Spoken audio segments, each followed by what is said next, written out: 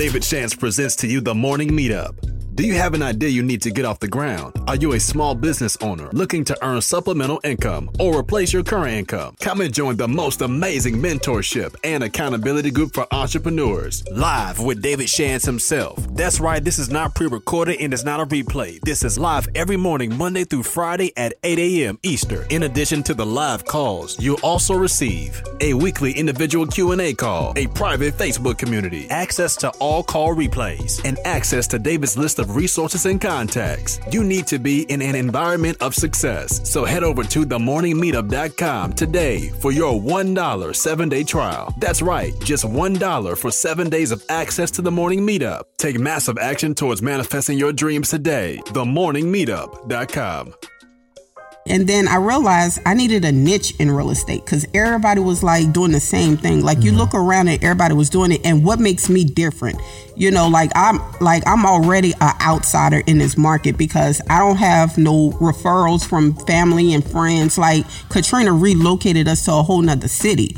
So I don't have allies. And like I said, everybody that like in my family, like even in my boyfriend family, who's my husband now, but even in his family, everybody was renters. Nobody owned nothing. Yeah, for sure. You know, so I didn't have nobody saying, hey, I want to buy a house. I had to find those people. And 3, 2, 1.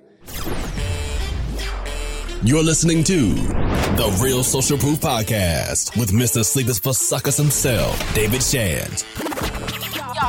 Let's get it.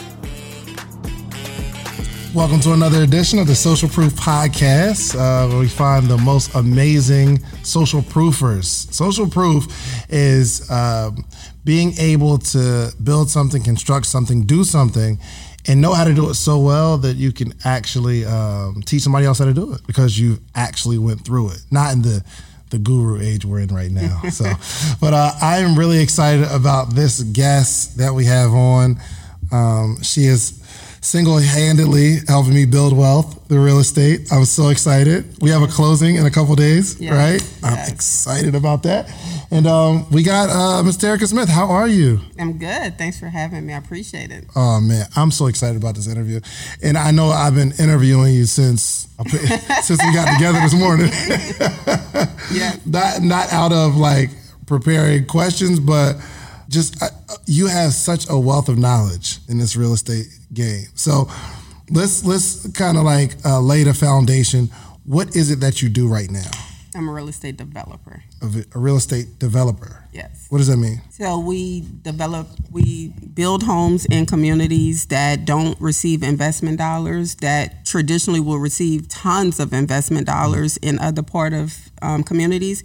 We like to go into the low income areas and start building homes and, you know, developing shopping strips and, you know, just creating communities. Developing shopping strips. So when you think about real estate investor, you think about somebody who like buys a house and flips it.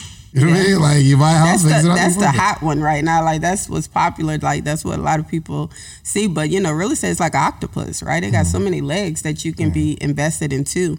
But the rehabbing, of course, is very lucrative for those who do it. You know, for us as developers, we like to start with a blank canvas. And we like to build what we like to see in areas. And that's what, you know, I think makes us a little bit more different than other real estate investors who just invest into, you know, certain properties. You know, I think being that I say real estate is like an octopus, you can literally create wealth through any leg you grab if you just know what you're doing. It just seems so big and scary. Developing like a whole community, like a whole housing community. Like I live in one. Like somebody like you said, yo, this is a good plot of land. Let's get the land. Let's build, 30 houses or 100 houses or whatever.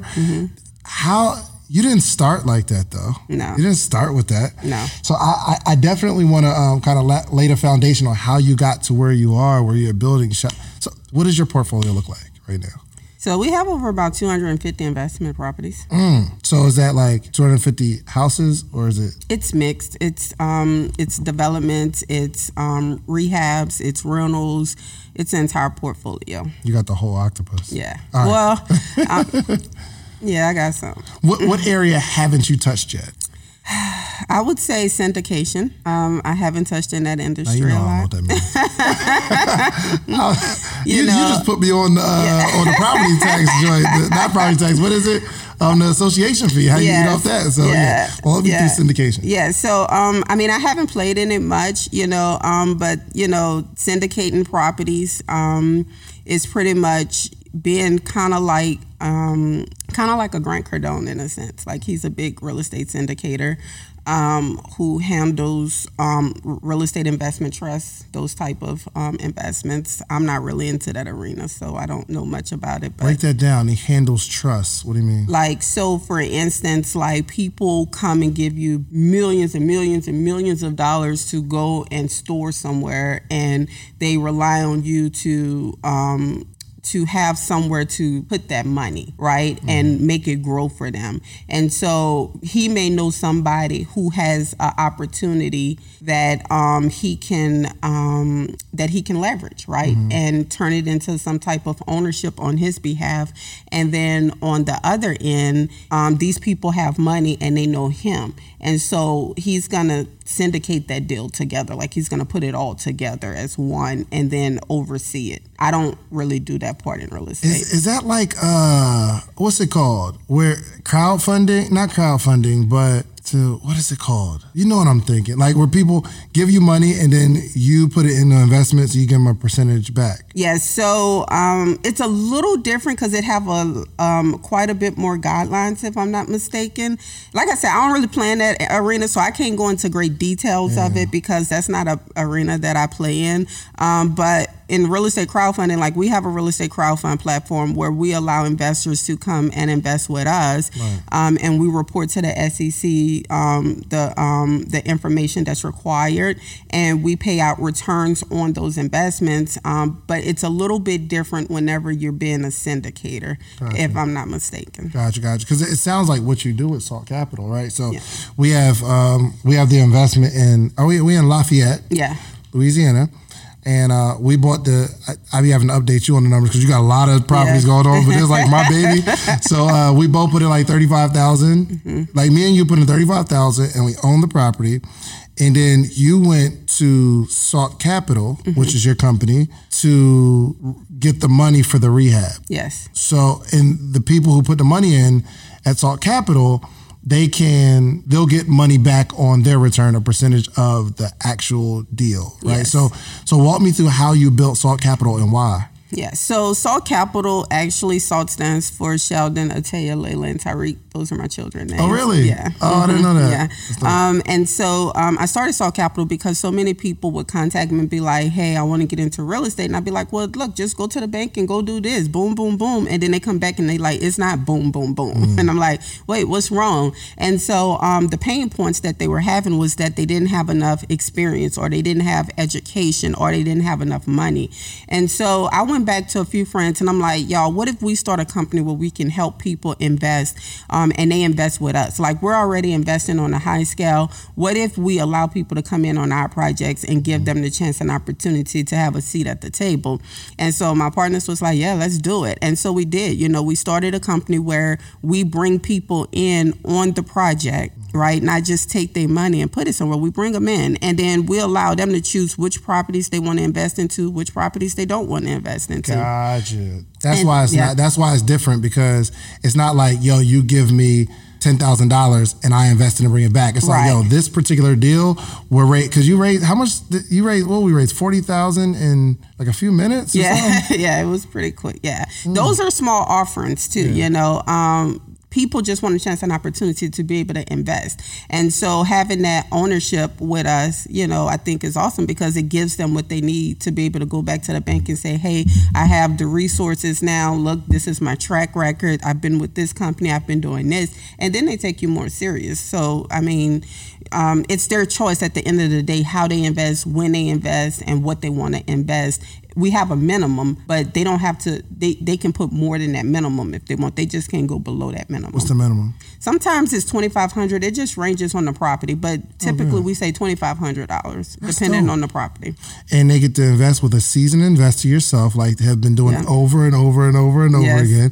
And obviously the people in Salt Capital are happy, right? Because they're getting returns. Yeah. Well, I mean, they come back, so they come back, they happy. I mean, we like to be very conservative. We offer 12 to 18% return on investment. And that right there is, there's nothing never guaranteed in life, right? But what we say is we got our money there. We like to make these type of returns, if not more, but this is being very conservative. And so, this is what we would think would be realistic to pay out to investors to give them back. That's super cool because you put your money, it's not like you're raising the money for like them in a project. Like you're saying, I'm putting in $40,000. You can put in X amount of dollars with you. And that's what made me so comfortable in our investment because you personally put in just as much as me.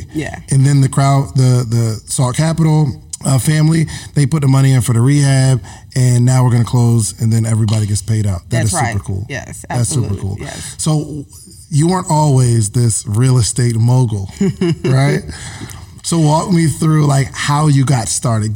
Very beginning. Very beginning. All right. So I've been in real estate now for 15 years. So I've been doing it quite a while.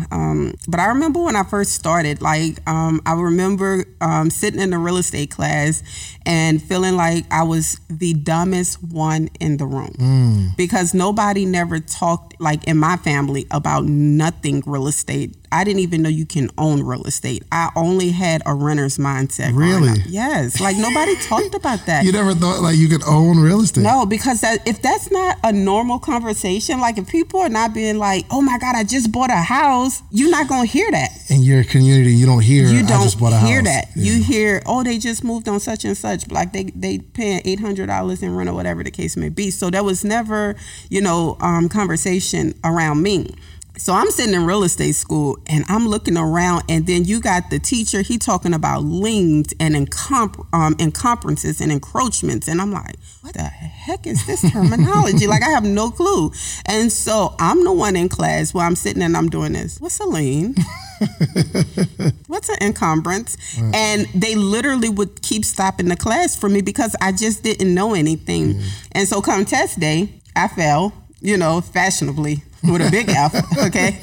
I don't even think I got 30% on the test. And then I just kept on going, and then finally I got to the point where I was ready to go take the state exam. I failed that 7 times. Again, when you're not familiar with this terminology, that can become intimidating, the fear of just the unknown, I just knew that if I didn't pass this test, I didn't have anything to lose because I had nothing to go back to anyway. So I kept on taking the test. After the 7th time, I passed the real estate exam, and now I'm excited. I'm like, oh my gosh, I passed. And then I go and literally I had to sell my food stamps so I can buy me an outfit. I had to sell my food stamps to be able to pay for the real estate exam because I kept failing it. And it was $100 every time you had to go retake it. Well, I was poor. I ain't have no $100. So I'm taking food from my kids, but I'm like, God, I'm just Grace. I don't want to go to jail, but I just need Grace right now. I'm trying to make it, And so I passed the exam and I go to this big old real estate brokerage, and I had went to Goodwill the day before and I got the best of the best I can find. And I'm sitting there and I'm nervous, and he walk in there and I reach up to shake his hand and he put his hand back and he just looked at me. He said, I don't think you'll be a good fit for our company. Really? Yes, he looked at me and said that. And so I was I was devastated. So I walked out that real estate brokerage, and at this time, my husband, who was my boyfriend at the time, he was sitting in the car with our 2 kids, and they know I failed the exam 7 times. So everybody's excited that I'm about to go to this big brokerage. Our lives are about to change, and I got to come back and I got to tell them the news that, this guy said he don't think I'm gonna be a good fit for his brokerage. He didn't tell me why. I just know he didn't want to shake my hand. So I go back to the car and I'm devastated. I'm broken. I'm crying. And I'm like, I told my husband, I said, he just said I wasn't going to be a good fit. And he was like, well, you didn't fail the test 7 times just to stop right here. So I went to another real estate brokerage, and now this time I got the thought in the back of my head of rejection, like they're not going to like me. I didn't know what I did wrong last time, so I was trying not to say anything too much. I just sat there literally and listened to this broker talk to me for 2 hours, and the only thing I heard him say was, "I would love to have you at our brokerage." That's the only thing I heard him say. Wow. 2 hours of sitting there. I didn't hear anything past that. And so he gave me a chance and opportunity to be a part of his brokerage. And when I became a part of his brokerage, the first year I did a whopping $5,000. The whole year? The whole year, $5,000. And I was like, oh, okay. Could have made this at McDonald's, but I'm going to hang in there. But again, I didn't know nobody. I didn't have nobody giving me any type of leads or anything. When you at these companies, they got the cream of the crop. They're going to make sure that the top producers stay fed. So I didn't know that at the time. So I'm literally out here busting my behind trying to get it. And then I just was like, you know what? I'm going to go door to door. Like, I'm about to just start knocking on people's doors. I sold magazines before in my life, so I can do this, right? And I started knocking on doors. And then I got my first yes from a for sale by owner. And then, when I got that yes, I was excited, but then I didn't know how to do the paperwork. Wow. Yo, real quick. What were you doing before you got interested in real estate that you were this unpolished, uneducated in this area? Mm-hmm. What were you doing? Oh, you said this was 15 years, so 2005. So this around Katrina. Yes, right after Hurricane Katrina, I got into real estate. Yeah. What was life before that? What were you doing before that? So before Hurricane Katrina, well, mind you, I was homeless like a year and a half before Hurricane Katrina. Like I had my baby, my son at the time, and we was homeless in New Orleans up under a bridge. And from that moment, I had just got into an apartment. Okay. Hold on, like homeless, you was sleeping on somebody's couch and you had no home? Or when you say under a bridge, what do you mean? We stayed outside for the night and slept up under the bridge in New Orleans, the Claiborne Bridge, literally, me and my baby. The worst moment of my life, literally. And that was a very devastating moment for me because of the simple fact I felt like a failure at that time. Sitting there crying and holding him and not knowing, what our next move was going to be. I just know that I didn't want to be homeless. Like, it was not a good feeling. Like, I'm looking around and everybody out there look like they're supposed to be homeless. I know it deep down inside of me, I'm not going to be, I'm not supposed to be homeless. Like, I'm not going to be here forever. So this reality of what I'm looking at right now is not real. Like, this right here is just a moment that I'm going through, but I'm not staying here. And I think that mindset was so important for me at that time because of the simple fact, if I would have accepted my reality, I wouldn't be sitting here talking to you, and I wouldn't have done what I've done with my real estate career if I would have just stayed in that moment. But before I got into real estate, before I decided I was going to go into real estate school, I was in New Orleans, and I literally was very poor. Like, I lived in, I had got a 1-bedroom apartment for me and my child. It was in the middle of the hood, uptown New Orleans. And I was trying to go to a community college, and I was working at a temp service. And so being that I didn't have much family because I was in foster care, I literally would leave my child with neighbors that I didn't even really know, but I just wanted to do something better for him. And that meant going to work at a temp service. So I have to be there by 3 a.m. to be guaranteed work for 6 a.m., horrible work, But I did what I had to do. And by the time Hurricane Katrina came, I already had my second child. So I'm 19 years old with 2 children.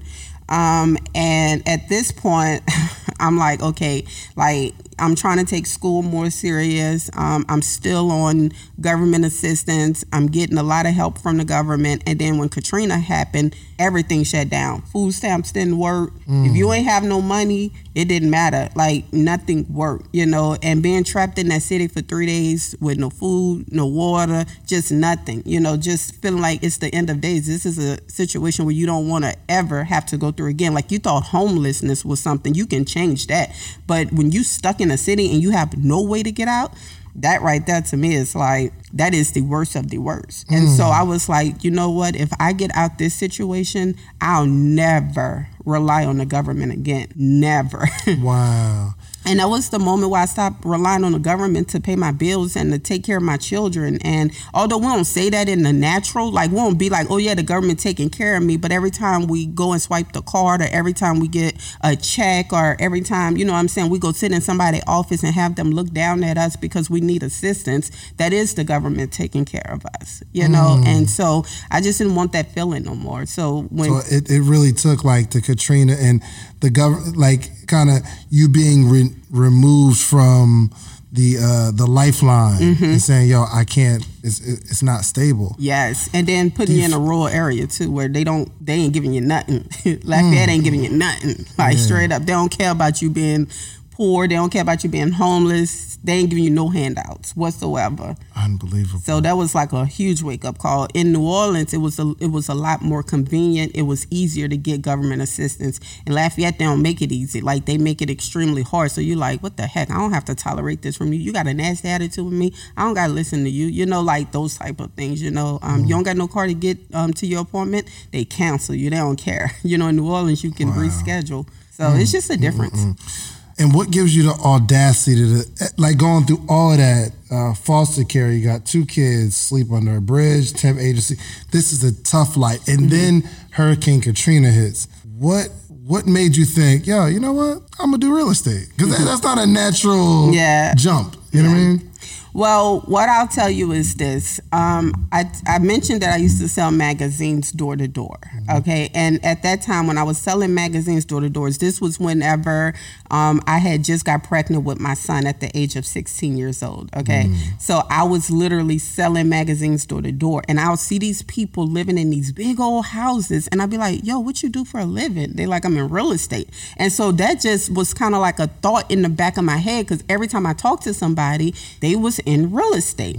So I was like, man, I don't know much about that, but I think I want to do that. They got these big houses, you know what I'm saying? They buying magazines. They dropping $3,000 on magazine sales. So I'm like, they gotta be like doing something right. So, you know, after Hurricane Katrina, when I was like, okay, what am I going to do in my life? I was like, real estate is going to be it. So you go to real estate school, fail 7 times, you get your first deal, and you do it wrong. Yes, I did it completely wrong. I did it wrong. But you know what? I wasn't embarrassed because I didn't know. Yeah. You know what I'm saying? Like, I didn't know. And I asked for help. Like, you know what I'm saying? Like, everybody was too busy. Nobody had time. You know, so I just was like, you know what? I'm going to figure this out myself. Like, I'm the queen of trying to figure something out when nobody want to help me. And so that's what I did. And although I figured it out wrong, I may have failed, but I feel like I fell forward. Like, you know what I'm saying? I knew what not to do again. And when my broker helped me with the contract finally, because he wasn't busy, then I was able to sell that property. And then I realized I needed a niche in real estate, because everybody was like doing the same thing. Like, you look around and everybody was doing it. And what makes me different? You know, I'm already an outsider in this market because I don't have no referrals from family and friends. Like, Katrina relocated us to a whole nother city. So I don't have allies. And like I said, everybody that, like, in my family, like even in my boyfriend family, who's my husband now, but even in his family, everybody was renters. Nobody owned nothing. Yeah, for sure. You know, so I didn't have nobody saying, hey, I want to buy a house. I had to find those people, you know, and so that's what made me start knocking door to door. I went back to what I was used to, you know, knocking on the doors, and people be like, well, why would I want to work with you? Because I have time. Everybody else you're working with, they don't have time. I got time. I'm at your door. Like, you know. You're not going to just be a number to me. You're going to be a client. I'm going to know you by your first name and by your last name. And I purposely studied my clients, what they like, what they didn't like. And I worked twice as hard. Like, some of the things I did for listings, a lot of realtors would never do. Like, I would go clean their houses for them. I would go above and beyond. What? Yes. Like, I would do the extra to make sure that they understood how much I appreciated the chance and opportunity. And I would work my butt off for a referral. Unbelievable. Like, you would go clean the house that you want to sell. Yes, I would go clean it. Like, I'm out there cleaning it. Yes, me and my husband. Yes, you literally. got a next level grind. Yeah. Yes. You have a next level grind. But I wanted success so bad. And people be like, well, what is success to you? Like, what is success? Not being homeless. Like, I don't want to be homeless no more. Like, to me, that right there was my mentor. Like, that was the worst feeling in the world. So to me, success looked like not having to be homeless again or ever worrying about being homeless again. So I would keep going until I never feel that again. Wow. So first year you made $5,000 and you're hitting it. How was the second year in real estate? Second year, I end up winning Century 21 Ruby of the Year. I started winning awards. Hold on. Yes. First year, $5,000. Yes. Next year, you're winning awards. Yes. Next year, I swept it. I was like, but you know what? I pay attention. Like, I seen what everybody else was doing, and I just outworked them. Like, whatever they didn't want, I took it. I didn't care if it was slops to them. I didn't care about none of that. I was the person that did everything, and they didn't have to pay me for it. And I think that's why I was able to pass them up in business, because of the simple fact I knew what the bigger picture was for me at that time. So here it is. They may be laughing because I'm like the person who be like, oh, give Terica the open house. Oh, give Terica that renter's lead. Oh, give this to Terica. Like, give me all the slops. But at the end of the day, I'm sitting here converting. But these people that I'm converting with, they know other people of a higher level that's looking to do something completely different. And so again, just moving forward and not worrying about what it looks like to everybody else, and just doing what you have to do to be successful. I think that's what separated me from them. So I did everything. There's like, you want to open house? Yep. You want to take phone duty? Yep. You want to go here? Yep. You got time? Yep. Like, there was never a no. Like, I miss birthday parties. I miss graduations. I miss big events. I miss funerals. I missed a lot of things, and I don't regret it, because I know what it's like when I was homeless and nobody would help me.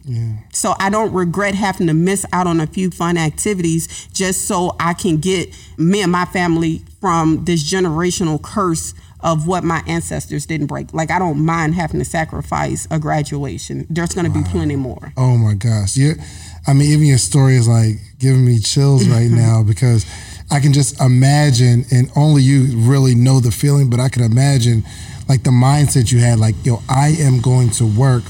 Some people say they grind, but this is a real, I don't care how it looks, I don't care how ugly it is, I don't care how small the deal is, I'm taking it, which turned you into the #1 realtor. Wow. Yeah, so, I passed everybody in the office. I worked like a Hebrew. So at what point did you slow down and say, okay, I'm going to start focusing my attention on? Well, like I said, I had to find a niche, and I'm always paying attention. And what was the niche? My niche is investors. So I realized that a lot of people wasn't talking about investors, right? At this time, investors wasn't sexy like it is right now, right? And so I was like, you know what? How can I find me some investors? Because I know investors, they don't just buy one property. They buy a lot of property. So I'm like, all right. So I started going to gas stations by foot, okay? Literally by foot, gas station to gas station. You're making me feel so lazy right now. I am a lazy. This is crazy. Yeah, I would go to gas station to gas station. I park my little raggedy Mustang and I would just walk. You can tell when I pull up, my Mustang was like it was this loud siren or whatever. And so I went to one gas station and I asked for the owner. And so the owner came out, and his name was Twafiq, and he was, he was young, kind of like my age or whatever the case may be. And I'm like, look, I'm looking at, helping investors build their real estate portfolio. If you're looking to buy something, just let me know. And he was like, oh, I already got a realtor, as in most of them already do, right? So I was like, but I'll work for free. I'll work for free. It was like, oh, okay. So he found a property. He used me to buy that property. And then he had a property he needed to sell, and I worked for free. And so by doing that, it showed him how tenacious I was, and that I wanted to build a real investor relationship. Like, I didn't just want a one-off. And so at the time, a lot of realtors just wanted the one-offs. They only cared about what the investor would call them and say, hey, I got this property, So hold on, T. So you go to the Twafiq? Twafiq. You say, Twafiq, I'm going to find you an investment property, or I'm going to help you with the investment property paperwork, and you don't have to pay me a dime. No commission. No. I needed the money too. I ain't lying. I did need it, but I knew it was bigger than that. I had to separate myself. Like, I had to. And that's what separated me. Twafiq, we call him Sam because it's easier to say Sam. But so. You still work with Sam? Yes. Yes, he is still my favorite person. Yes, because he literally seen how tenacious I was, and he didn't just stop with one. Like one year, him and James bought like 10 properties with me back to back. Boom, boom, boom, boom, boom. Like just nonstop, and then they started telling other people about me. They like, no, you got to use my girl T. Like she helping me do this and this and that. And, rich people know rich people. It's just what it is, So when they tell somebody else about me, I just increase myself to this person and now to the next person. And it's a dominoes effect. It just keeps on going. And so me exchanging that transaction and saying, nah, don't worry about getting me nothing. I'm good, turned into them still to this day taking care of me. Just between him, maybe his friends, investments, what do you think you've made from millions of dollars with them? Millions of dollars, millions in transactions. My gosh. Yes, millions, literally, and that's not even no hype. Like, I mean, they wouldn't even take the credit. Like every year, I used to do like a luncheon for all my investors, and I would give like these trophies, and it would be like this extravagant, and they wouldn't even take it because they not like that. They like, I just want to see you win. Like that's just how they are. Like, you know what I'm saying? I was trying every kind of way to show love to them, but I mean, this story is so important for people, especially now in the age of like, I want to present myself as this particular type of person. Yeah. But we just got to work. And, this ain't even for the crowd. This is for me. I'm thinking of, how many opportunities did I miss because of my own maybe arrogance or because I want to return on my investment of time or energy. How many opportunities I've missed by not just doing the work. Yeah. Unbelievable. Okay. So you're working with these investors. When did you put your own money up? So that's funny. So now I get to the point where I'm like, all right, I'm doing better. So I got my tax return in. It was like $5,000. It was the whole tax return. I'm like, I know, like I was making this money, but I wasn't retaining it. So I still was living paycheck to paycheck. Like I still literally was waiting on the next closing to pay this bill and that bill. So although I'm doing this, right, and to everybody else, oh, she number one, she killing it. I'm like, yo, I'm still trying to like keep my head above water. Like, you know what I'm saying? The habits, right? The habits, that's right. Because again, that's not taught. That's not talked about, right? So it's something you got to go and learn for yourself. And so I'm like, okay, I need to do something different. Like if I'm helping all of these investors and I'm paying attention, they're always putting money out. They're not afraid to put money out. And here it is, I get a few $1,000s from my real estate commissions and I'm like coveting it. I'm like, this is it. Like, you know what I'm saying? And I'm quick to go get my nails done and my hair done and get my shoes. But I'm slow to invest it into anything that can possibly yield me a return. That's so backwards. I didn't think that was backwards at the time, but now that I'm older, I see that that's backwards thinking, right? And so I said, all right, I'm gonna try it, right? I had everything due. Bank account looked like it's on life support. It was struggling to breathe, okay? Red, to be honest. And I just took my tax return and I found a property. I picked it up for $5,000. I put $3,000, my real estate commission into it. So you bought it for $5,000? Yes. Did you have to pay cash? Yes. Cash? My tax return. I used my tax return. Yes. You paid the $5,000. Yeah. And then to fix it up was $3,000. What kind of house is this? Yes. Like, look, let me tell you something. Again, I only did what I worked with what I had, right? So if you got a shoestring budget, you got a shoestring budget. A lot of people don't know this, but the Family Dollar sell flooring. It's the peel and stick, okay? What? Yes. So me and my husband literally in that house putting peel and stick down. We painting, okay? We're going to reuse stores to get wood, to get plumbing stuff, everything, okay? Bathtubs, like we got a bathtub for $20. Like we literally was putting in the work to go find these deals. Wow. That's all we had to work with. If you don't have a whole lot of money, you ain't about to go look at things that cost a whole lot of money. You're going to figure out how to make it happen. And that's what we did. And so we fixed that property up, total all in $8,000. Now we got to get it appraised because I know that my investors, again, watching how the rich handle money is what taught me that I needed to do something different. So I took that property and I went to my banker. The importance of having a relationship with a bank. I sent all my investors to this one particular bank. My credit was not that good. Again, nobody teaches us how to maintain our credit, how important it is. It's your name whenever you're going out there, whatever the case may be. So on paper, I should have never got a loan. But being that I've sent so much business over to this bank, the banker said, Terica, we're going to take a chance on you. So what did you need a loan for? Because I wanted to go and invest into more properties. So you got this one property, 8,000. What did it appraise for? 60,000. Really? Yes. Do those still exist? Yes, they do. Yes. Am I going to get one, Terica? Yes. Well, if I call you and be like, hey, D, I got a property, is this amount? And you be like, really? I'm trusting you forever when it comes to real estate. I was nervous about that little $35, that $35,000. I was like, I had so many questions. I never, especially coming off this loss, I lost about $16,000 last year in a property. So like, I'm just, oh my gosh, but I'm ready. But yes, now when you call, whatever you say, I'm just leaning on that. So it invested for $60,000. Yes. And it appraised for 60. It appraised for 60. Yeah. You still have that property? Yes, I do. How long ago was that? 2012.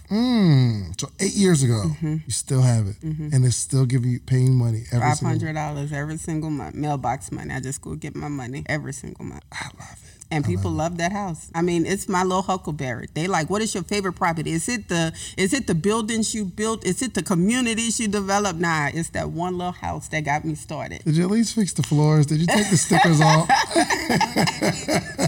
We eventually started upgrading it more. Gotcha. But I mean, the bank appraised it at 60. Yeah. So, I mean, that showed you how hard we worked in that thing to make it nice. And let me tell you, I'm pretty creative when it comes to designs because I love design. So I didn't just like, for instance, I knew I wanted mosaic in the kitchen. I couldn't afford mosaic. Right. So I got the peel and stick mosaic. But not only did I get the peel and stick mosaic, I got the kind that was a 3D pop off that looked at like real glass mosaic. And guess what? The bank loved it too. They didn't ask me if that was glass or not. Amazing. So again, appraisal is just one man's opinion. Yeah. And by the grace of God, we got a good opinion and value. And I took that. And so the bank will loan you up to 80% of that value. So you take that about $48,000. And now the bank says 80%, I'll loan you up to 80%. But now I have a $48,000 down payment I can put down. So that means I can go buy a $250,000 real estate deal now. $250,000. Oh, because you need 20%. Yeah. If you take the $48,000, you can put it into. I got you. So okay. Ooh, this is getting good. So you invest $5,000 and then another $3,000 for the construction, fixing it up, and now you have the $60,000 property, and you pulled the $48,000 out, and you took the $48,000 and you bought what with it? I bought another property. So I started rehabbing. So being that they would give me $250,000, I bought 2 rehabs, and so with those 2 rehabs, there's less than. And I'm sorry, this 20% thing. Do you need a particular type of credit or anything like that? Typically, yes. I'm not going to lie to people. They got hard money lenders who are a lot more lenient. But back then, they didn't. The hard money lenders wasn't as attractive as they are now. Gotcha. So you really needed a relationship with a bank. And so being that I had this newfound relationship with this bank because I done sent them so much business, they was loaning me money on rehabs and on rental properties. Gotcha. And so the money that they gave me, I just used it to go make more money. And then eventually they gave me a line of credit. So the line of credit means here is $100,000, Terica, go spend it however you want. So with the $48,000, what type of property did you buy? Your second one? So the second one was a rehab. Okay. And how much? Give me some numbers on that. Oh, I don't remember. I just know that I didn't go over $100,000 with it because of the simple fact I bought 2. And so they would only give me up to $250,000 because of my down payment capabilities. Gotcha. I only had that $48,000 to work with. But I think I may have made maybe $15,000 or something like that in profit from it. So you did fix and flip on that? Yeah, gotcha. I did a fix and flip. I did a fix and flip on both of them. Gotcha. And then after I finished those two, then I went and bought another rental property, just a single property. I wasn't buying doors wasn't as attractive at that time because I only can buy what I can afford. I couldn't afford 10 doors or 100 doors. So I just bought a door at a time, and then I bought my second rental property, which was like $40,000. It appraised for $80,000. And that was the key. Every time I bought something, I made sure it had equity in it.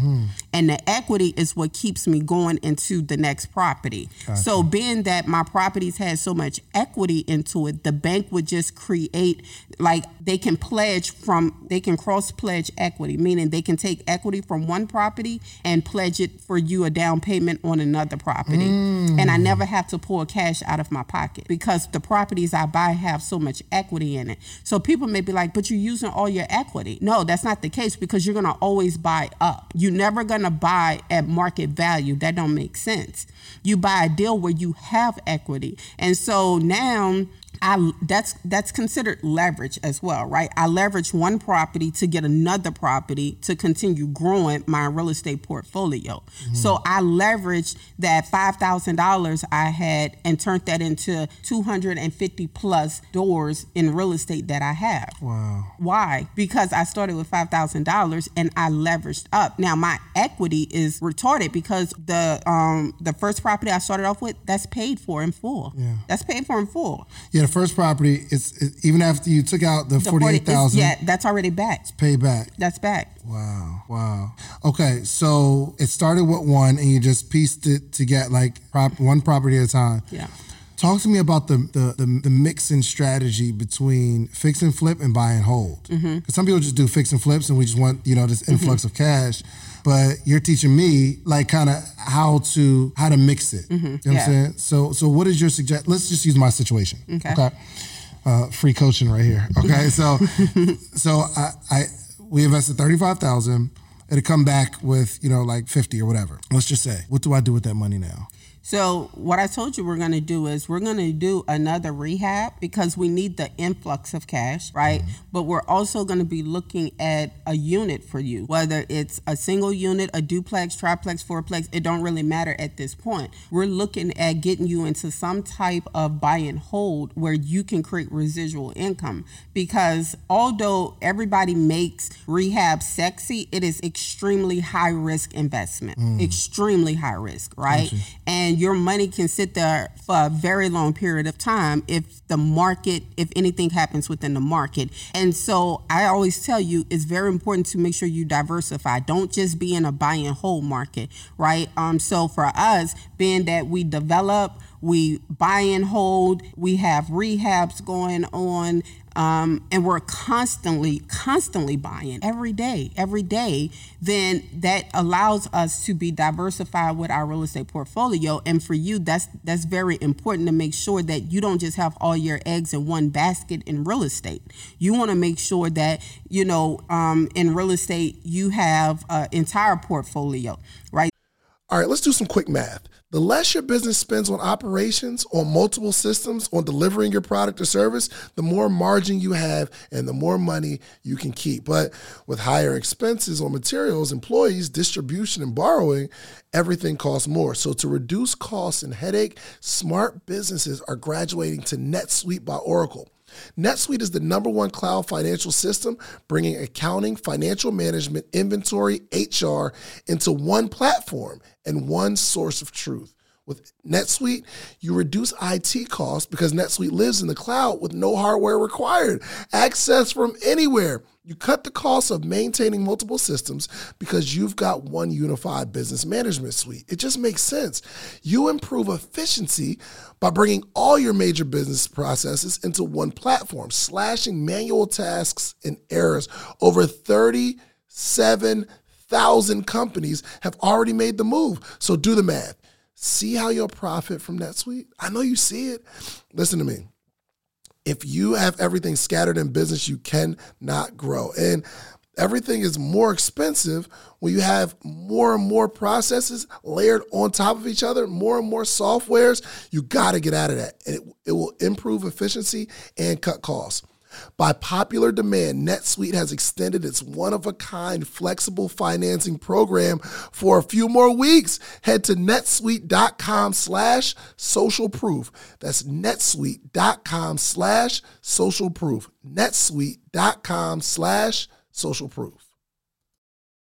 It's so important that Black voices are represented in Black media for so many different reasons. And the next generation of Black voices and influencers from Black voices can be found on NPR's new collection, Black Stories, Black Truths. Black Stories, Black Truths is a celebration of Blackness from NPR. Each of NPR's Black voices are as distinct, varied, and nuanced as the Black experience itself.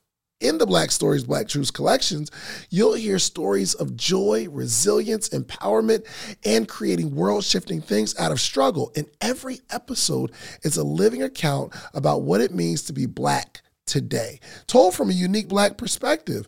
From Bobby Shmurda to The Wire, Michelle Obama to reparations, there's no limit to the range of Black stories, Black truths. I listen and I'm enjoying these conversations that are for us, by us. Black representation, again, it hasn't always been shared from our perspective. And Black perspectives haven't been centered in the telling of America's story. Now they are the story. In NPR's Black Stories, Black Truths, you'll find a collection of some of NPR's best podcast episodes celebrating the Black experience. Here are a feed of episodes from across NPR's podcasts that center Black voices. It's NPR Noir. Turn on NPR today and hear a range of voices as varied, nuanced, and Black as the country we reflect. Stories should never be about us without us. Listen to the Black Stories, Black Truths on NPR, wherever you get podcasts. This is the story of the one. As a maintenance engineer, he hears things differently. To the untrained ear, everything on his shop floor might sound fine, but he can hear gears grinding or a belt slipping. So he steps in to fix the problem at hand before it gets out of hand. And he knows Grainger's got the right product he needs to get the job done, which is music to his ears. Call, click Grainger.com, or just stop by. Grainger, for the ones who get it done. So you have money. I always say, make sure you have money into a real estate investment trust, right? That's money that's just, working for you by experts who study the markets all day, every day. That's kind of like a stock investment in real estate, right? A real estate investment trust. You got to break that down for me. Yeah. So it's just a stock investment in real estate. So you own a share of an investment that, so for instance, if you put in Fundrise $500, right, you have a tiny percentage of ownership and they'll pay you dividends annually on that investment. And are these like they're on the stock market? Fundrise, I'm not sure if they're public traded. I believe they are, but no, it's not like that. It's they go and acquire Class A apartments and investments like that. But that's a real estate investment trust. They're usually in some type of commercial arena investment. Then you have the buy and hold, right? That's your apartments, that's your duplexes, your fourplexes. Then you have, and even single family, right? A lot of people don't talk about single family, but I don't know why people turn their nose up at it, right? Because you can look at it one or two ways. A lot of people I don't like single family because that means I got to go to 50 different houses and collect 50 different rent checks. Well, I can argue that you can have one bad tenant that can corrupt a whole entire apartment complex and collect no rent from that building in general, and now you got a big mortgage due. You get what I'm saying? So it goes both ways, and I'm not saying one is better than the other. I'm saying you need to be in all of it. And mix it, diversify. And then you got the rehabs, which is the most sexy, and that's what everybody talk about, and that's what HGTV promote and all these shows is, put all this money here and you're gonna make all of this money, right? And you don't see the in-betweens or whatever take place. But during those in-between times, you need something to be able to hold you down to make sure if that investment not selling, you have a portfolio performing somewhere that can take care of those investments that's not performing. Because what happens is if you only have this investment and it's not performing, and now it's taken from your earned income, meaning the income you go to work to make that's used to pay for your living, now you're taken away, and now it's becoming a liability. It's not an asset to you anymore because it's taking money from your pockets. So that's why it's important to make sure that your real estate portfolio is performing for itself and you not having to take out of your pocket to make that perform. Got you. That's not a good investment. Got you. So in our scenario, we're going to do another fix and flip, but what if it takes... it probably take a little longer, and then we just kind of wait for that. Then we go into, unless we find a really good deal, right? Mm-hmm. Yeah. So again, if we're looking for two things for you, we're looking for buy and hold, and we're looking for rehabs. Right. So whichever one comes first. Right. But what we're not going to do is take all of your money you have and just put it in a buy and hold, and then you can't do nothing with me for a year, because then what's the point? Yeah. Right. So that defeats the purpose of diversifying your portfolio. Yeah. So what we're looking to do is take what you have and create as many vehicles as we possibly can to drive for you. Yeah. We can't just put it over here in buy and hold and then you stay there for a year or 2 years or 3 years, however long it takes. Unless it have a certain amount of equity, and then we can pull that equity and go put it into another vehicle. But sometimes if you, depending on the amount of investment funds you have available, you may not get a whole lot of equity in your deal because of how you have to buy at this particular time. Mm-hmm. So it's important to see the deal, analyze the deal, and say, okay, yeah, this buy and hold makes sense because it have enough equity where I can pull out and get that same money that I would use for a rehab. I'll be able to just take it from here and put it over here to start still work for me. But if you buy a buy and hold and it can't move for you and it's just sitting, then it's not going to be a really great vehicle for you. Gotcha. Do you do Airbnb? No, I have not gotten into the Airbnb market yet. I have friends that have Airbnb.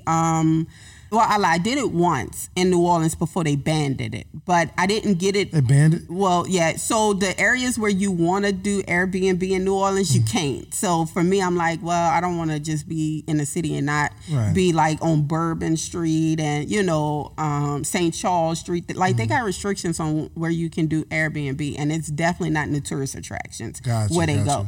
So for me, I don't really play in the Airbnb market because we're in you got to be in a big metro city like where you're at right now. This is a great place to do Airbnb. But in Lafayette, Louisiana, that's not so great to do because we don't get a lot of traffic other than Festival International, and in New Orleans, where the ideal areas would be for Airbnb, they have bans on them. So I don't particularly like to play in, again, areas where it's a high risk of me not yielding a return. Gotcha. But I think it's very lucrative. And I also tell people that is a way for you to get into real estate if you're in the metro area and you want to do Airbnb, but you can't afford to buy something and or have ownership, then you can easily go rent out an apartment complex, furnish it, get you a cleaning team, and have and hire you a little assistant to go and open it up and make sure your guest is settled and rent it out, collect the money, and then do it again, over and over again. Like that's a quick and easy way to get into real estate. Yo, Tiffany was telling me that she's like, she buying properties in bulk, like wholesale properties. I'm like, what? I'm buying t-shirts wholesale. Like, what do you mean you're buying properties? So walk me through what she's doing. And yes, Tiffany, we all in your business. So to walk, I think she's okay with it. So like, what is the strategy that's going on? Because she just started this year with you, right? Yeah, she has 22 doors. So what I'll say about Tiffany is this, right? So hold on, she just started this year with you, and she has 22 doors now. Yeah. I can't wait to get 22 doors. I want to say it. I got X amount of doors. You know what I'm saying? All right, go ahead. Yeah. So what I'll say is this, right? We're very strategic in how we invest. We don't just invest off of feelings or because of hype. We invest on a real business plan. And we sat down and we realized how many doors she would actually need to replace her current income. Tiffany needs 98 doors to replace her current income. So 98 doors, and we do $100 per door in cash flow per month. So meaning $100 in doors, cash flow per month. So you profit $100 off each door? That's the worst. That is the worst. Like that don't really happen, but we like to prepare the worst. Is that worth it? $100? Listen, though, I love when people say that. I love when you say that. I know. Curiosity. I love it. All right. So but think about it. Whenever we say $100, it's to replace you. Meaning you work a 9 to 5, okay? And you have to go to work to make this money, okay? Well, if you do $100 times 50, that's $5,000 to replace that person. Right. You don't usually make $100 in cash flow. It's usually $400 or $500 in cash flow that you'll make from a property, if not more, $1,200, right? So I use the lowest of what I would take on a property to say, okay, this is the bare minimum you need to start replacing you. So if Tiffany have 98, if she need 98 doors and the minimum is 100, that's $9,800 a month, right? Well, if you making $9,800 a month and now you have 100 doors that's producing the worst of the worst at $9,800 a month, you are replacing yourself. But now you just doubled your income because you already make $9,800. But now you're making an additional $9,800 with the amount of doors you have. Now we know that number is going to be way higher, but who wants to plan for only a good market? I want to do my numbers based on a recession, based on the worst of the worst. So that way, when you say is $100 worth it, absolutely, because the highest is up there $500, $600, $700, $800 in cash flow I can be making off of one property. And if I have 98 doors times $600, you're gonna be like, heck yeah, it's worth it, right? But if I'm saying, but I just want to make sure that I can replace myself, I just want to replace my income, then you look at it from that picture, and the answer is absolutely. So how that seems tough to get 22 doors. Like, I need to know how she did that in a short period of time. Like, how you're walking people through, like you were telling me, Miss Thomas, and like how are you getting so many properties? Like, it feels like you need $1 million to just start buying up properties like that. No, you don't need $1 million. You just have to have knowledge, right? Everybody think money is first, and it's not. The knowledge is first. So, like, for instance, I know that everybody is not gonna be able to go to the bank. But what if I can find people who's willing to be the bank? Explain that. Explain that. Walk me through it. You're talking spicy right now. So, for instance, there's owners who sit on properties who wants to move their property, but they're not able to find a buyer to be able to move the property. But what if there's a buyer who may not have the credit, but they have a little resource, they have a few dollars that they want to put here and get started in a business venture? What if I put these two people together? The owner has now started generating income off of a property he's been trying to sell, and this person who was looking to do this business is now able to start their business or start their investments or whatever the case may be, because now they found somebody to be the bank for them.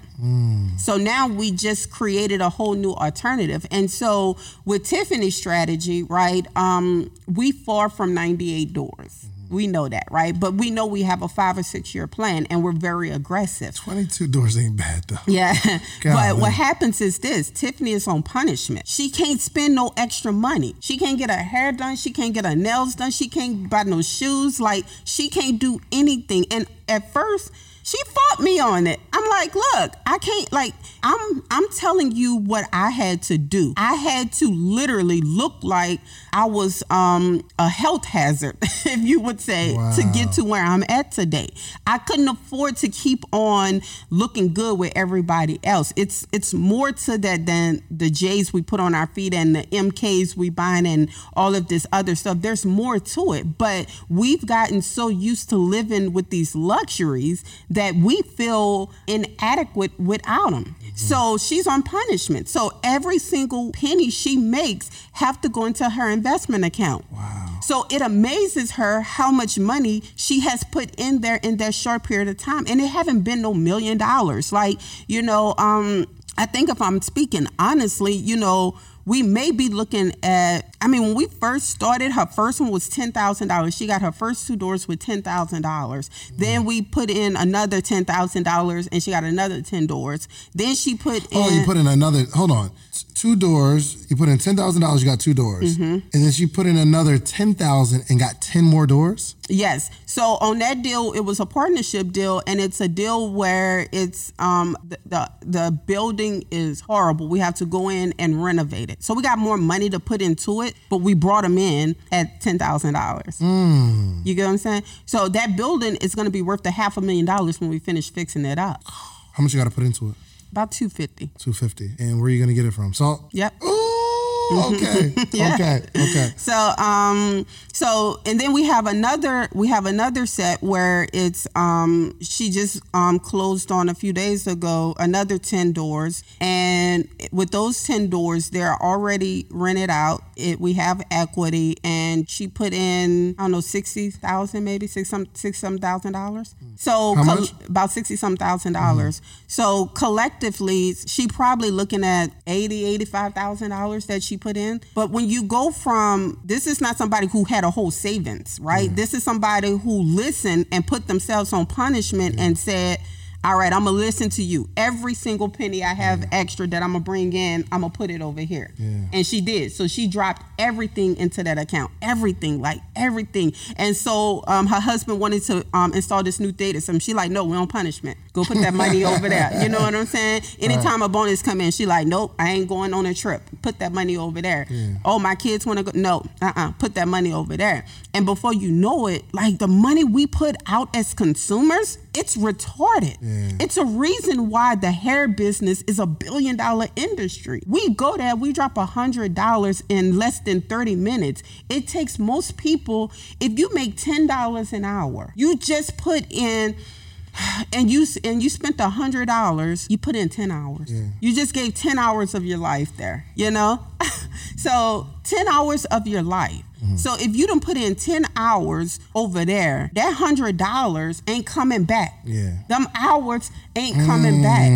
So why not put that money over there? What's gonna come back, and the hours are a whole lot less.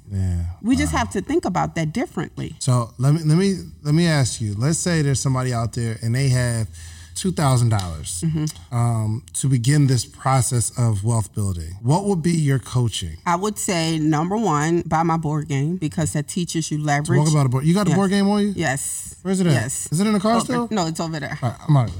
Yes. Yes. So it's over there, right? No. Oh, okay. Well, I left it in the car. Sorry. Yeah. I'm gonna go get it. Okay. Give them the strategies. Yes. All right. So what developers teaches you is exactly what I started with my $5,000 as a real estate investor.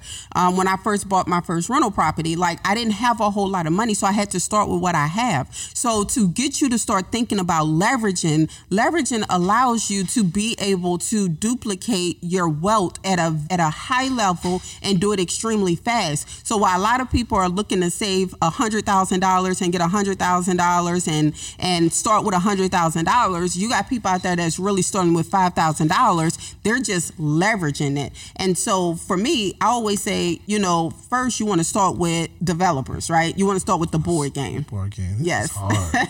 This is hard. Yes. And from there, once you understand that terminology, the talk of leverage, and how you can literally take something very small and build it to something very big, there's no going back to that mindset of, I don't have enough, because everything that you're using, everything you're going to look at investing, it's going to go into yourself. It's going to go into your own portfolio. So the first thing I see are these liability cards. Yes. Yes. Student loan debt, pay $5,000. Credit card debt, pay $3,000. Car payment. These are the liabilities, right? And, all right. So walk me through the game and how you play it. Okay. So the heavenly blessings. And every now and again, you get a heavenly blessing. Look, that's life. Sometimes heavenly blessings just happen. Yeah. Sometimes heavenly blessings just happen. So, all right. So how you play this game is real simple. You have to diversify your portfolio, meaning you have to acquire a rental property, a multifamily property, a commercial property, and then you got to buy a block. Once you acquire real estate in each and every last one of those industries, then you're able to move into the part of the city where you're able to collect the keys to the city. The whole objective to the game is to collect the keys to the city. And the keys to the city if you a developer, trust me, you're going to get the keys to the city because they want you to develop. When you develop, you bringing in tax dollars. That's the difference between owning and renting. When you owning something, they going to give you something. They're going to give you a whole lot more in the city versus being a tenant and, you know, you're not really adding to the tax value in a sense, right? You just paying bills. So that's the difference. And so the key. The keys to the that's city. the keys to the city. Yeah. I love it. Yeah, and so in there you have you have several obstacles you got to go through, right? You have life, you have liability, and you have assets. So the life cards are real simple. They're going to be either good or bad. Life can be good, life can be bad. It just all depends on the card that you pull. Then you have the liability cards, right? Liability is what takes money out of your pocket. We know we spend money reckless. So like on some of these liability cards, you'll pull, you know, new shoes you just bought or whatever the case may be, $2,000. Thank you. And then you'll have assets. So you'll have assets, and the assets add money to your pocket. And so we teach you the difference between liabilities, assets, and life. A lot of people think they can't get ahead because life keep happening to them. Well, guess what? Life happens to everybody. You got to keep on going around. What made you put this board game together? Because so many people keep asking me, hey, how did you become a developer? Like, where did you start at? Like, You can learn real estate through this board game. Yes, absolutely. You can learn how to leverage through this board game. And so if you use that card right there, David, I'll show you. Like, yeah, just pull that commercial card. Commercial property investment number one. So the acquisition on here, the acquisition price is $100,000. Your rental income on here is $10,000. The leverage amount is $80,000. So acquisition price $100,000, rental income is $10,000. You're saying if it takes $100,000 to acquire it cash, you'll probably get about $10,000 in rental income on this card. Yes. On this card, yes. Leverage amount $80,000. Yes, that's what the bank is going to give you. You remember I said the bank would give you 80, right? And you would just have to put up 20. So what happens is if you get another card, maybe like they got different industries. And on the back, on the bottom it says bankruptcy and foreclosure bids start at 50% of acquisition price. Yes, because you definitely can end up going through foreclosure and bankruptcy through this game. Oh, so this is real life. Yeah, this is real life. So for instance, let's say you have a rental property, and the mortgage card shows that you have a mortgage on the property. Okay? All right, so these are all of the cards right here. I want to play. You know, I was supposed to set up an event. I want to play a game night. All right, so this is development. You got multifamily, and then you got the rental property, okay? So what happens is it is extremely hard to get $200,000 playing this game. It is not easy. Right. Like, you're going to scream, you're going to be frustrated because you're going to pass this so many times, but you're not going to have enough money to get it because you have to understand leverage, you have to get through life, and you have to avoid the liabilities that's going to take place. So if you look at this property, the other card you had, it doesn't matter. So let's just say on here, you can leverage this card for $40,000. Let's say you have $160,000 cash in your hand, okay? You can go and give this card to the bank. Right. The bank is going to give you $40,000, Yep. and so you'll have $200,000, and then you can come and buy this property. Got you. But it's extremely hard to leverage up to this amount. And we made it difficult because what we don't want is for people to think, oh, you can leverage and it becomes easy. No, sometimes you can leverage and just be stuck in the leverage and never get out of it because you don't have enough equity and you got to keep on generating income. And so playing the board game, it allows you to generate that income, but it takes you a minute to get to that $200,000. But once you've accumulated this, now you have to make it to the keys to the city without going bankrupt. Wow. You own Lafayette, don't you? I bet you own the whole city, don't you? No, I just have a lot of friends. Yo, and like putting your team together. So you were telling me about your team, which I thought was like phenomenal. On how you built your Salt Capital investing company. Yes. How did you do it? So I went to people that I've worked with over the years. So everybody who's on the team, I've helped build their portfolios. So as you're recruiting people, like these are people that you helped. Yeah, that started with. So it ain't like I'm about to start this company. Hey, I need you to work. It's I've helped you build. Yes. I've helped you build, so let's go back and give what we've learned away to the folks. So my partners were all investors of mine, like during my normal days, I would say, Right. They all were investors of mine, and the management team, I've helped each and every last one of them in their real estate investing. And so, it's a family business. And the truth, like I told you, like for the first 6 months, nobody got paid nothing at Salt Capital. Like this was really, you had to believe in the vision of wanting to help other people more than you wanted to help yourself. So the Hebrew hours we put in, the late nights, the early mornings, the meetups, the phone calls, everything, like nobody got paid nothing off of that. All of that was free labor that went into the company to be able to build others. Yeah. And that's important, to have a team that's solid behind you. So can't nobody come and tell me somebody's greedy or somebody's trying to take advantage of somebody, because I know the people that I'm with. Like I know that these are not those people. Gotcha. So how easy is it to get, or not easy, but what is the process of becoming a SALT investor? Yes. So I would say this. In order to become a SALT investor, you have to become a member, right? And in order to become a member, you have to be approved. Now, it's not about credit or anything like that. It's about your level of risk tolerance with real estate investing, because we are investors. So if you are a high risk individual where you are afraid of losing money, then we recommend for you just to be a member only, not an investor, so that way you can get the education you need to understand the importance of investing.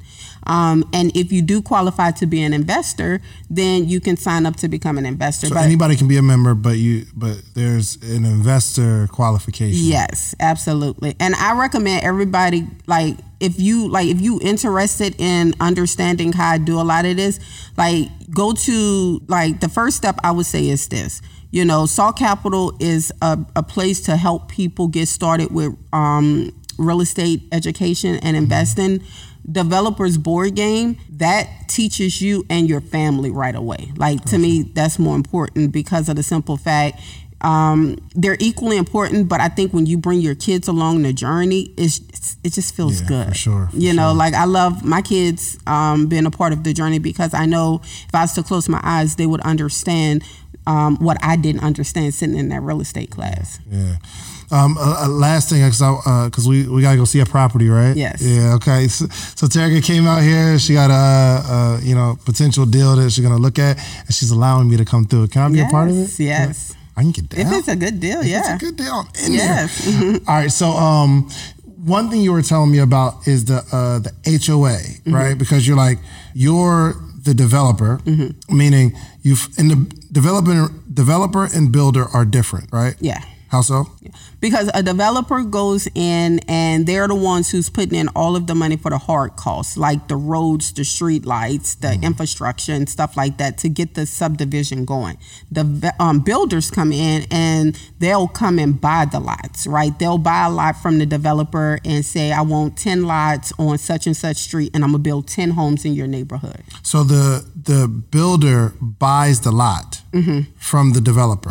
Okay, gotcha. Sometimes the builder can be the developer. So in my case, we are the builders and the developers. We do it both. We don't sell our lots outside of our group. We keep everything. You don't sell the lot? No. So when you go in blank canvas land, you own the land. And when a builder comes in, they just build on top of the land but don't own the land? No, they own the land. So we'll sell them the lot. So what happens is whenever we go in and develop a community, we divide it up into lots, right? So let's just say a subdivision have 100 lots. A builder can come in and say, I want to buy 5 of your 100 lots. So they have 5 addresses that they own. So those 5 homes in that neighborhood is owned by that builder, and you as the developer own everything else unless you decide to sell it to other builders. Gotcha. Okay, so when they buy those 5, they own that land and whatever they build on top of it. So you don't make any money as the developer when they sell the house to somebody. No. Just the land. Yeah, unless so as a developer, though, if you have HOAs, homeowners association, then you do still get paid off of the residents that live there, because they're going to pay their dues. And you as the developer developer Get the dues. get all the dues. Yes. The HOA. Mm-hmm. Yes. You know what's, and I guess I never thought about it because I have an HOA and there's a group of people that they just, like, you pay them, you know, they, when I moved in, they had to give me like the key to the pool and stuff like that. But I never really thought, like, where's that money go? Like, who makes the decisions? So you are the developer. You sell some lots to the builder. And then all of the people who buy houses in this area, in this community, pay you an HOA for staying there. To maintain that neighborhood, yes. So who decides when the HOA increases? The developer. Why do they increase? Well, because sometimes, costs go up. Taxes go up on common areas. The pool maintenance, you just talked about your swimming pool, right? That gets expensive. And sometimes we account for a certain budget and it don't remain, it goes over. And so a lot of times the developers have to eat that overage. So the next year we don't want to eat that overage. So we're going to make sure that the community is paying for the amenities that they have within their community. I'll tell you my most favorite thing about being a developer. When it's time to name the streets. The developer names the streets. Yes. And so, like, for this community that we're doing right now, Tariq Road, that's my son. What? Yes. That's my most favorite part. Is now I'm changing the trajectory of his life because he can go and see streets named after him, my grandkids. I'm not going to stop. Everybody I know going to have a name, like, because that's what it's about. That's the legacy right there. It's all this other hoorah about, this fast money and all of that, think about your kids being on street signs for years. What? Yeah. I never thought about where the street signs come from. Yeah. And the developer, the person who you, oh man, that's crazy. Because you know what, before, like right now, I never really thought about I never thought past who owns the house. Yeah. Mm-hmm. Right? But like somebody put a street sign there and decided this is going to be my son's name, this is going to be my daughter's name, this is going to be my mom's name. Pay attention. Wake up and pay attention. Yes. Wow. Every single street. Yes, literally. Yes. Oh, this is great. Now you make me want to be a developer. Look, let me tell you, like, all of the other parts of real estate is cool. I don't knock none of it because I've played in a lot of it. I played in a lot, not all of it, but I played in a lot. But developing is by far the most lucrative, and it's fun. And to me, it's everlasting, I love it. You got to learn the game, though, to be a developer, though. You do. And let me tell you, as a woman, it was not easy because it is a man's world and it's pretty dominant, and they let it be known. Really? I am the only Black female developer in the state of Louisiana. Right in the now. whole state? In the whole state, yes. What? Yes. And that owns the only Black female developer in the whole state of Louisiana. Yeah, that owns it. Yes, yes. Wow. Yes. You are a true boss. Oh my God. Well, it don't always feel like that, but whenever you stay consistent and you don't care how ugly it looks to other people, right? And you don't have that FOMO going on, right? Fear of missing out, then you are constantly focused on the end. Like, what does the end look like? Whenever my son's name go up in a few weeks in the community, I can't even explain to you the emotions that's going to come behind that. Naming the streets. How big is this community? This one, we have 5 streets in this community. And it is on 15 acres, and it consists of, it's the first mixed-use development on this particular side of town. So we have commercial. What's mixed use mean? I'm about to tell you. So commercial is mixed use. Mixed use is commercial, multifamily, residential, and we're also going to have kind of like outside activities. And so mixed use means it has multiple purposes within the community. So some communities may just be residential only. Well, we're going to have grocery stores, apartment complexes, townhouses, and we're going to have single family homes. Hold on, you're putting grocery stores in? Yeah. So you sectioned off an area, and then are you building a grocery store, or are you going to hire a builder to come build the grocery store? So what happens is, a lot of people don't know this. So when Walmart go and acquire a location, They're leasing the land for 30 years, and they build the infrastructure themselves. So where do you find? So are you putting a Walmart in your area, or like something similar? Yeah. So what we're looking to do is we're working with our local government, and you got to have connections for real. Like you can't just go and knock on the door of one of these big box chains like that. It just don't happen. You got to have connections. But we are working with our local government to bring in a major retailer. Grocery retailer that can provide, food sources for that particular side of town. So like a Publix, Kroger, I don't know what's in Louisiana, but like a major. Yeah, we would like a Trader Joe's or Rouse's. Something that's, Whole Foods, something. The problem is this though. Whenever you're looking to bring in a big box retailer, they're looking at the income in the area. And being that we want to help low-income communities thrive, normally big box retailers don't want to come. Gotcha. So you gotta work within certain demographics and income to attract them. So we're building what they like for them to come. Wow. I just want to say that I'm impressed. I've learned so much. You've expanded my vision past, because some people they're focused on making money, and then even before this conversation, like, all right, cool, we're gonna get a couple of properties, and we're gonna have some mailbox money, we can make some money every month. But now, like, we're thinking, okay, like apartment complexes, or one day I can buy the land and develop the land. Like, you're really, I think your story is just so important for people to see it. You know what I'm saying? Like, Vice President Harris now, hopefully everything works out the way it's supposed to. But they see, wow, black vice president. And now we see, wow, black woman who came from humble beginnings, sleeping in a car, like all this other stuff to under a bridge. Under a bridge. Didn't have a car.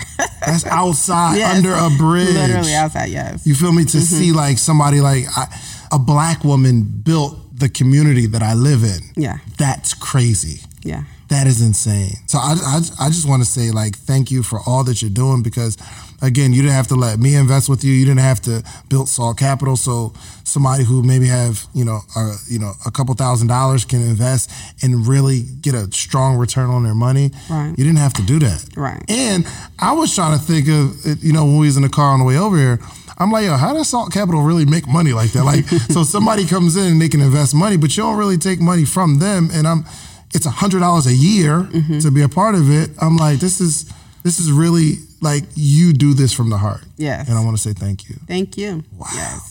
Okay, so we got to get out of here, so I can go look at my investment.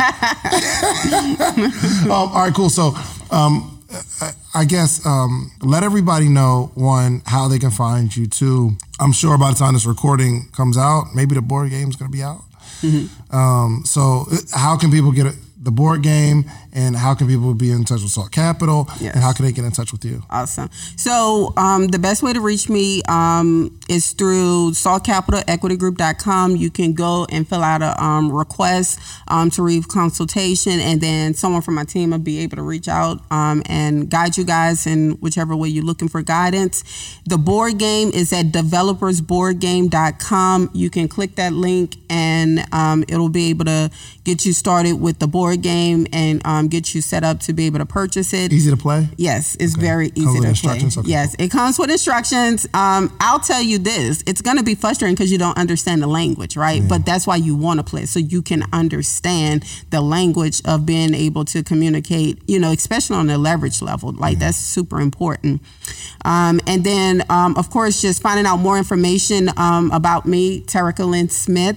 And you can check out saltcapitalequitygroup.com. I mean, many ways to find me. Awesome. Thank you. And I like to make predictions on the podcast, and I think it's going to be really good. I want to know where you see yourself in the next 5 to 10 years, so that I can look back at this video 5 to 10 years from today and say, wow, Terica said she was going to do that. And look, she actually did it.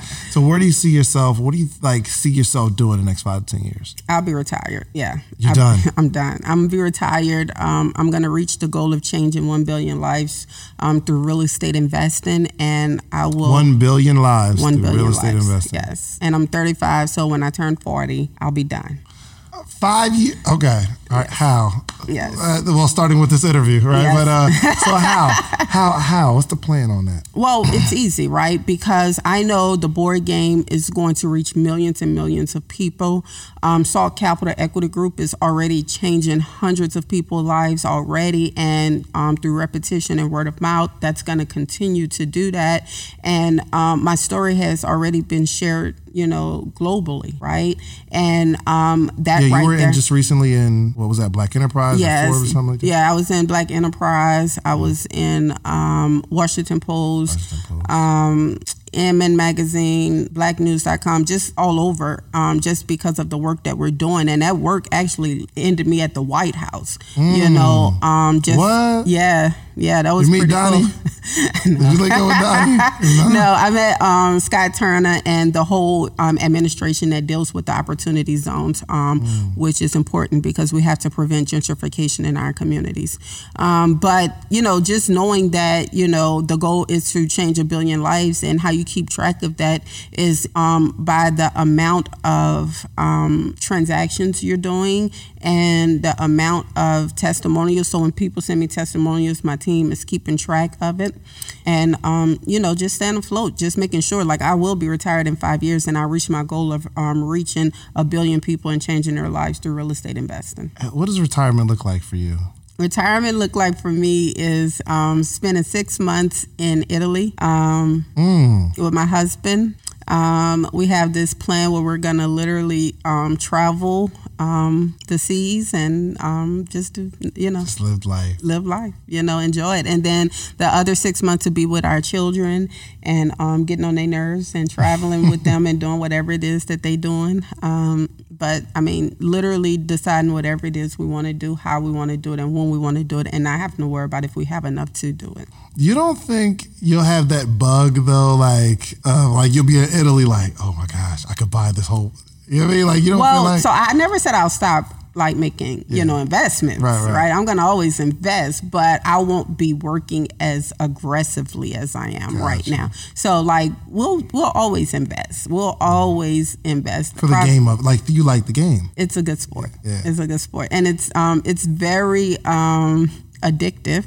Mm-hmm. Whenever you get good at it, because you're like, okay, so you start small, like you start with the $5,000, you'd be like, all right, how big can I make this? Like, ooh, it's getting really big. Like, you know what I'm saying? And so that right there, just, it's almost like a person who like to hunt, right? They're like, oh my goodness, how big can a kill get, right? And for me, it's the same with real estate. Like, how many people can I impact? How big can I make this empire? And I mean, that's what we're doing, one person at a time, I love it. Oh gosh. Well, get prepared some closing words as I give my commercial on the morning meetup. Will you be on the morning meetup and speak on the call? Whenever you want me to. Yes. You keep saying that. Whatever you want me to, I'm there. Let's go. Well, we did make the podcast. You flew out here. Yes. From it took Tiffany to say, all right, let's just put a date together. So shout out to Tiff. Shout out to Tiff. All right. So get some closing words together.